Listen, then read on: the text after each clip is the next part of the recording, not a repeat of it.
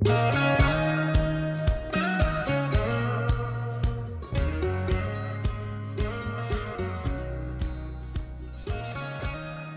as many of us sit here, thousands of us, hell, millions of us sit here in the Midwest freezing our butts off. I know some of you have lost power and are waiting to get that power back, especially in Texas. There is some good news. The Big 12 football schedule is out. I'm Pete Mundo. We're Heartland College Sports Weekly, part of HeartlandCollegeSports.com.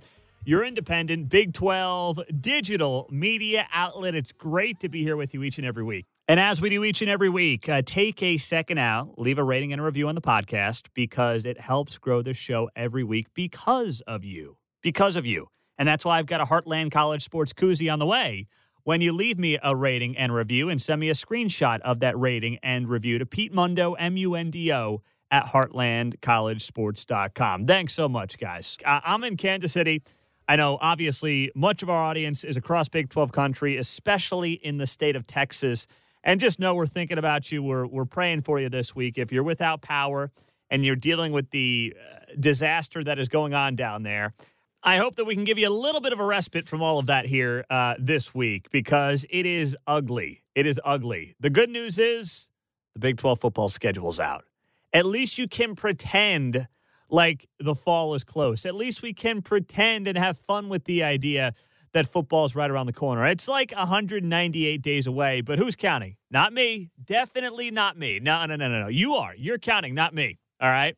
So I want to go through the schedule, give you my 5 broad thoughts on the Big 12 football schedule, just some of the keys, and then we'll go through some other things here throughout the show on Heartland College Sports Weekly.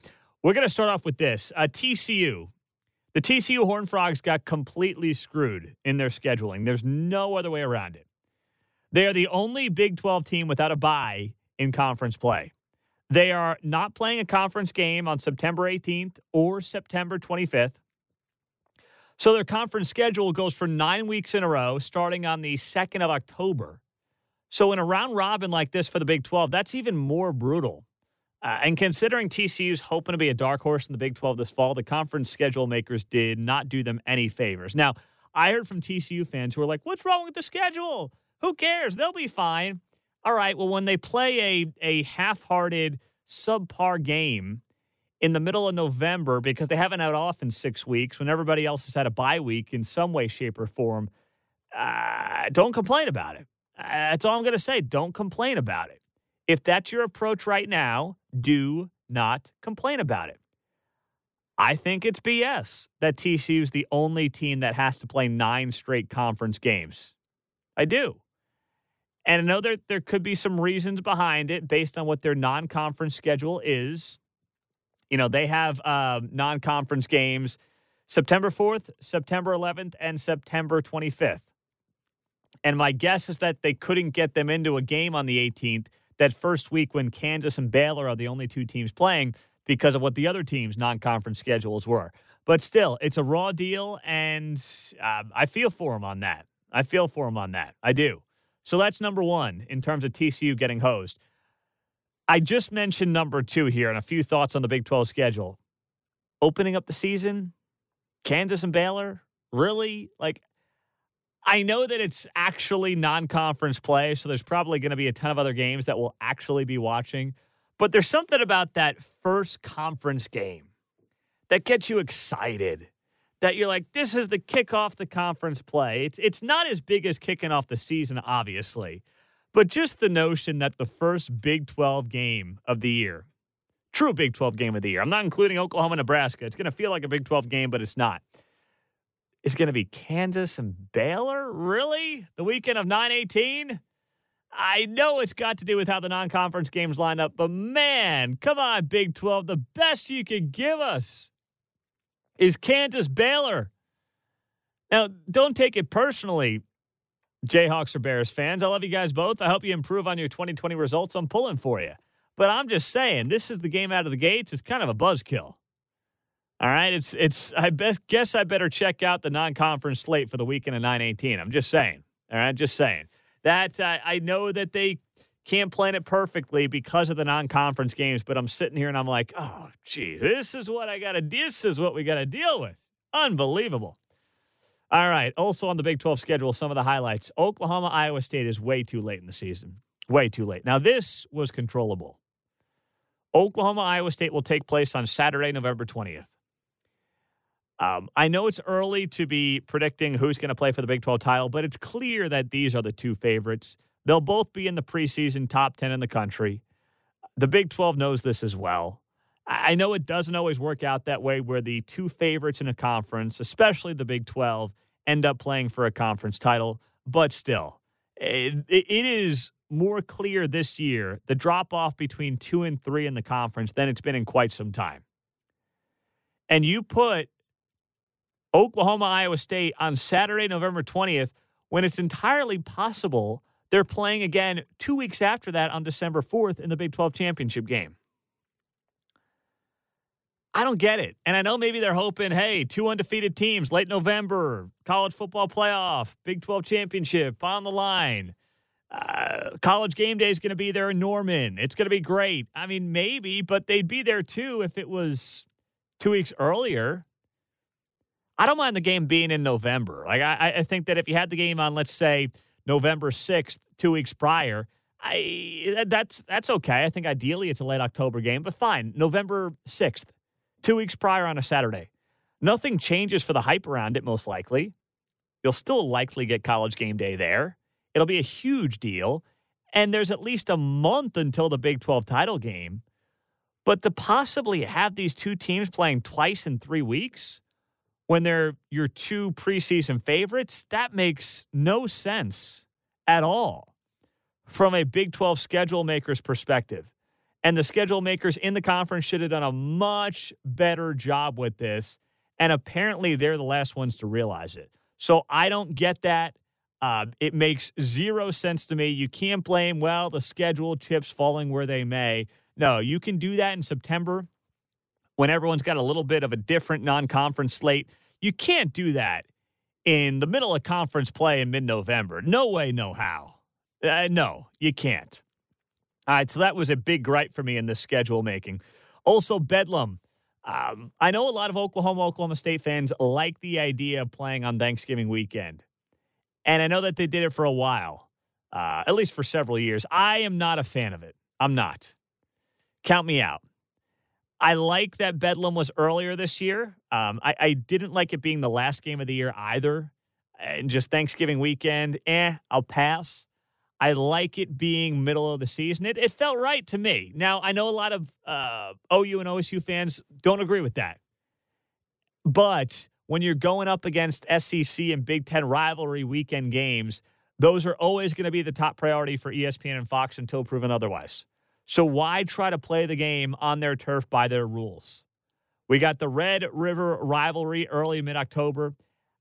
Bedlam between, let's say, Halloween and mid-November. That's a nice spot, sweet spot for it. Heck, that would be a fun, Halloween game or Halloween weekend game, making that a staple in the Big 12. Bedlam, Halloween weekend. It's spaced out from the Red River game. They're not back-to-back or anything like that. But it's not Thanksgiving weekend when you know that the Big Ten and the SEC are going to get priority. And it kind of feels like it's a Halloween-esque game. Two theoretically high-powered offenses going up against each other, rivalries. It's fun. It's fun. Because it seems like every Halloween you get Oklahoma, Texas Tech. I don't understand that. It's not 2012, okay? I don't know why the Big 12 seems to think that that's a cool thing to do on Halloween, Oklahoma, Texas Tech. It feels like it's always Halloween weekend. But I think Bedlam would be a good slot on a Halloween weekend, kind of making that a staple. That'd be fun. But instead, we get it on Thanksgiving weekend. And then it's Texas Tech has the toughest stretch in this conference. No doubt about it. Texas Tech goes to Oklahoma, followed by a bye week. Then it's Iowa State and Oklahoma State at home. Sure, the bye week is nice, but this all comes in the second half of the season as well. The OU game is on Halloween weekend, October 30th, followed by the other two on 11/13 and 11/20. I picked this Texas Tech stretch as the toughest in the conference over Kansas State, who has at Oklahoma State versus Oklahoma, bye week, and then home versus Iowa State to open up the season. The fact that K-State gets both OU and Iowa State at home, to me, makes a difference. Plus, their brutal stretch comes to open up the season, which typically you get a fresher team, more focused. So it's not the news or the congratulations that Matt Wells and Texas Tech fans want, but it is a reality that you have the toughest stretch in the entire Big 12 Conference. Oklahoma on the road. Bye week, and then Iowa State and Oklahoma State at home. And it's all coming in late October to the middle of November. That is tough sledding. And that could be make or break for Matt Wells. If things aren't going well for Matt Wells, and then suddenly he's got to go through that stretch and it gets really ugly, boy, not going to be good. It's not going to be good for him because already we know he's on thin ice with many in Lubbock, and this could only make things worse. But Matt Wells not a happy guy when that schedule came out. I'll tell you that right now. Coming up, we normally talk to our guy Matthew Postins. He's having some issues here when it comes to power and whatnot because he is in the state of Texas. So we've got some other items, more on the Big 12 football schedule coming up next on Heartland College Sports Weekly, part of HeartlandCollegeSports.com.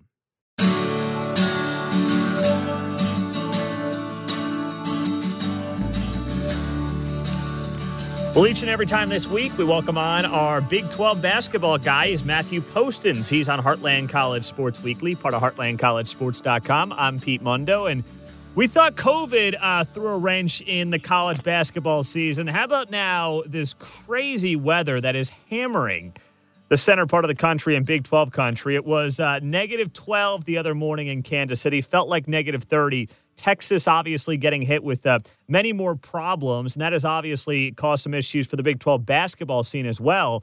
Matthew, you are down in Dallas. You have been dealing with this, and how are you holding up down there?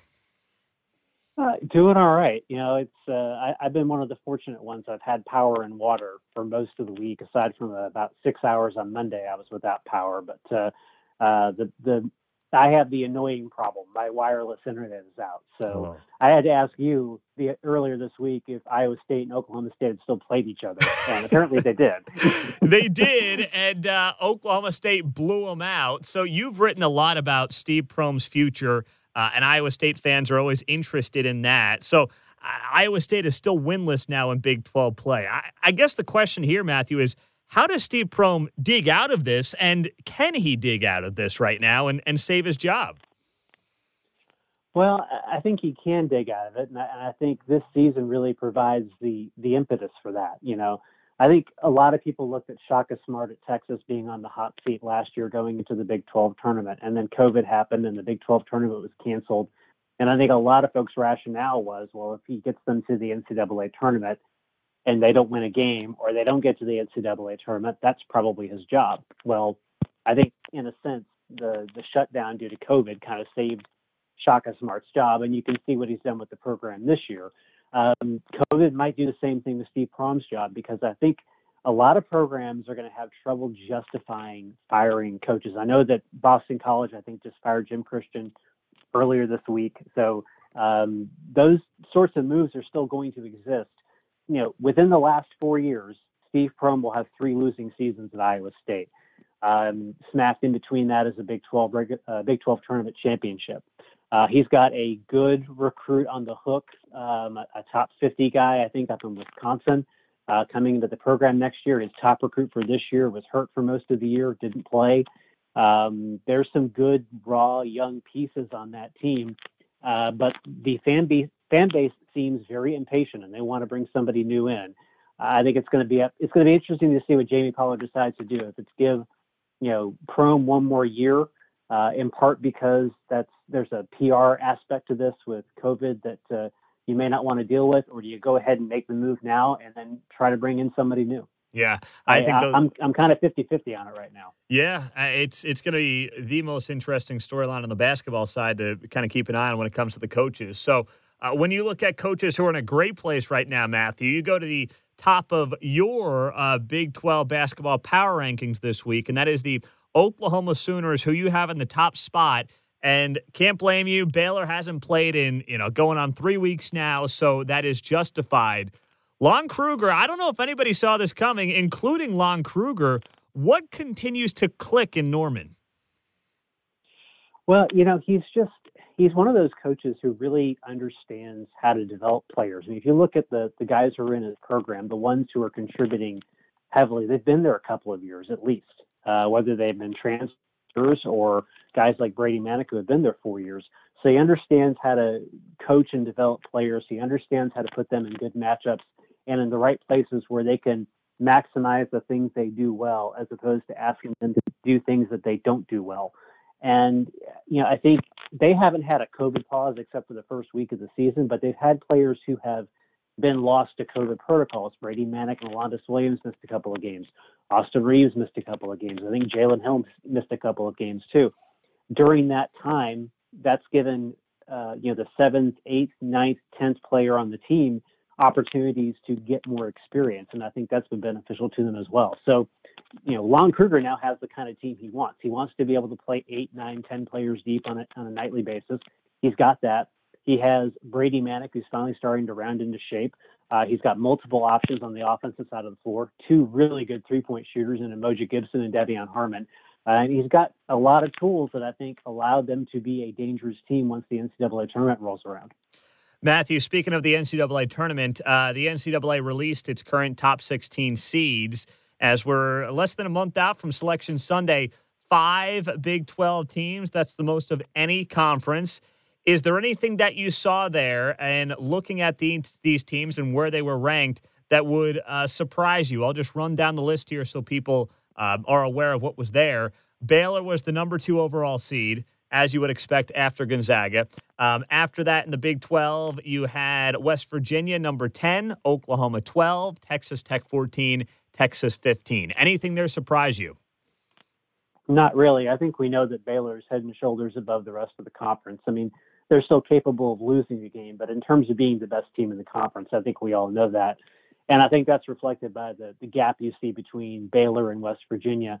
I think West Virginia has kind of established itself, along with Oklahoma, as probably being the 2 best teams in the conference outside of Baylor right now. That could change in a week. That's kind of the nature of how you see those 4 teams clumped together between 10 and 15. Those teams are all very good, but they're all pretty even. And you saw it last week with the Oklahoma-West Virginia game and the way that game transpired. A very close game. There wasn't a whole lot separating the 2 of them. And there's not a whole lot separating those 4 teams. And that's why I think, all 4 of those teams are probably going to be no worse than 5 seeds going into the NCAA tournament. And they all have the capability of getting to the Sweet 16. Do you think, Matthew, we're a couple of weeks away already from the Big 12 tournament. It looks like they're going to go ahead with it.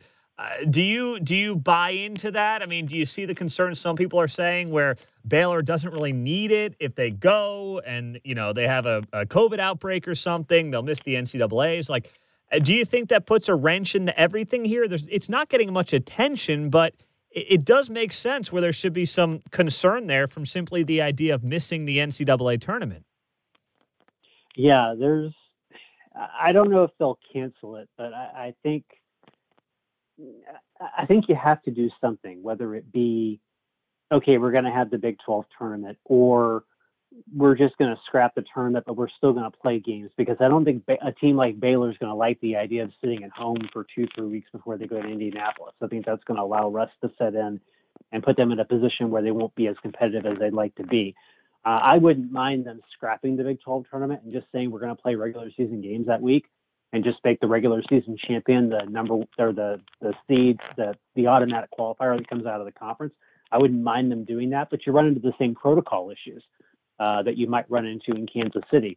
It's my understanding that the teams that make the NCAA tournament, they're going to go straight from Kansas City to Indianapolis and start the protocols right away as they're preparing for the NCAA tournament. And as we've seen this year, you could have all the protocols in the world, but folks are still going to get COVID. And just about every team in the conference has been affected by it.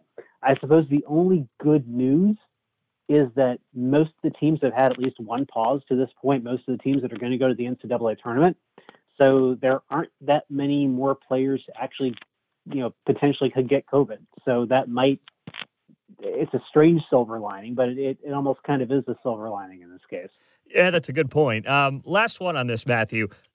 Oklahoma State, they have been on a nice little roll here, winning 5 of 7 games. Their losses at TCU by 3 and then on the road against Kansas. Is this a young team that's starting to come together and maybe can be that, that surprise mid-seed in March Madness, or is that too much of a stretch? I'm going back and forth on that one. On the one hand, you're right. They're an extremely good young team. And I think they've all benefited from Cade Cunningham being on that program just for 1 year. I mean, he's going to go to the NBA after the season's over. We all know that. But, the influence that he has had on the rest of those young players in that team, I think you're going to see that the next couple of years. Yeah, I think they're probably going to be the team in the Big 12 that's going to be most dependent upon who they play and where they're seated. If you look at bracketology, the last time I had internet access and I could look at it, I think CBS had them as a 5 or a 6, and I think ESPN had them as an 8.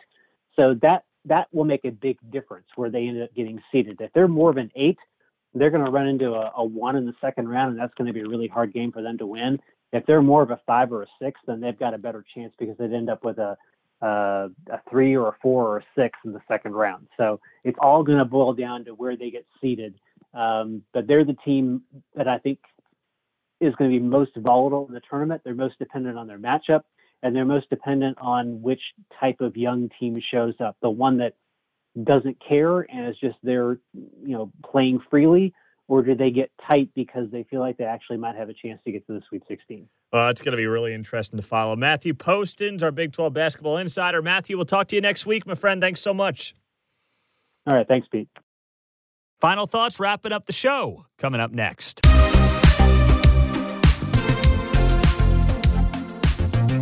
Final few minutes on Heartland College Sports Weekly, part of heartlandcollegesports.com. I'm Pete Mundo as we spend some time with you here wrapping up the show. So the NCAA released its top 16 seeds. We talked to Matthew Postons about that earlier in the show.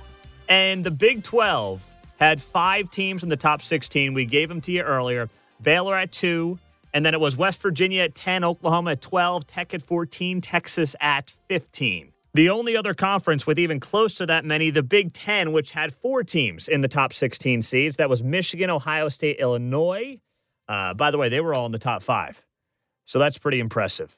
That was the only other conference that had 4 teams in the top 16. Iowa was last at number 13 for the Big 10. And I just wonder, I know that college basketball doesn't get the national attention that even college football gets. It's sad, and not sad, but it's disappointing that college basketball, to many, especially like ESPN, it's become a one-month sport. They don't talk a lot about it. I mean, I haven't watched SportsCenter in forever. It's amazing how irrelevant SportsCenter's become. I used to be, roll it back 15, 20 years, I would not miss SportsCenter. I mean, I'd be sitting there getting ready for school 15 years ago, eating a bowl of cereal, wouldn't miss SportsCenter, got to see the top 10. Mom, I'm not going to school. I got to watch the top 10. That's what it was like. It is not like that anymore, and it hasn't been in a very long time. But you think about programs like that, the talking head shows. I mean, they do not do a lot around college basketball. Heck, they don't do a lot around college football anymore. It's NFL.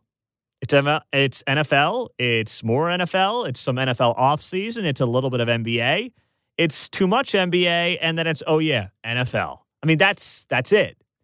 Especially ESPN. They've got a lot of ties to both sports, but the NBA, they've got a lot of money dumped into. The NBA is, I believe, pretty irrelevant.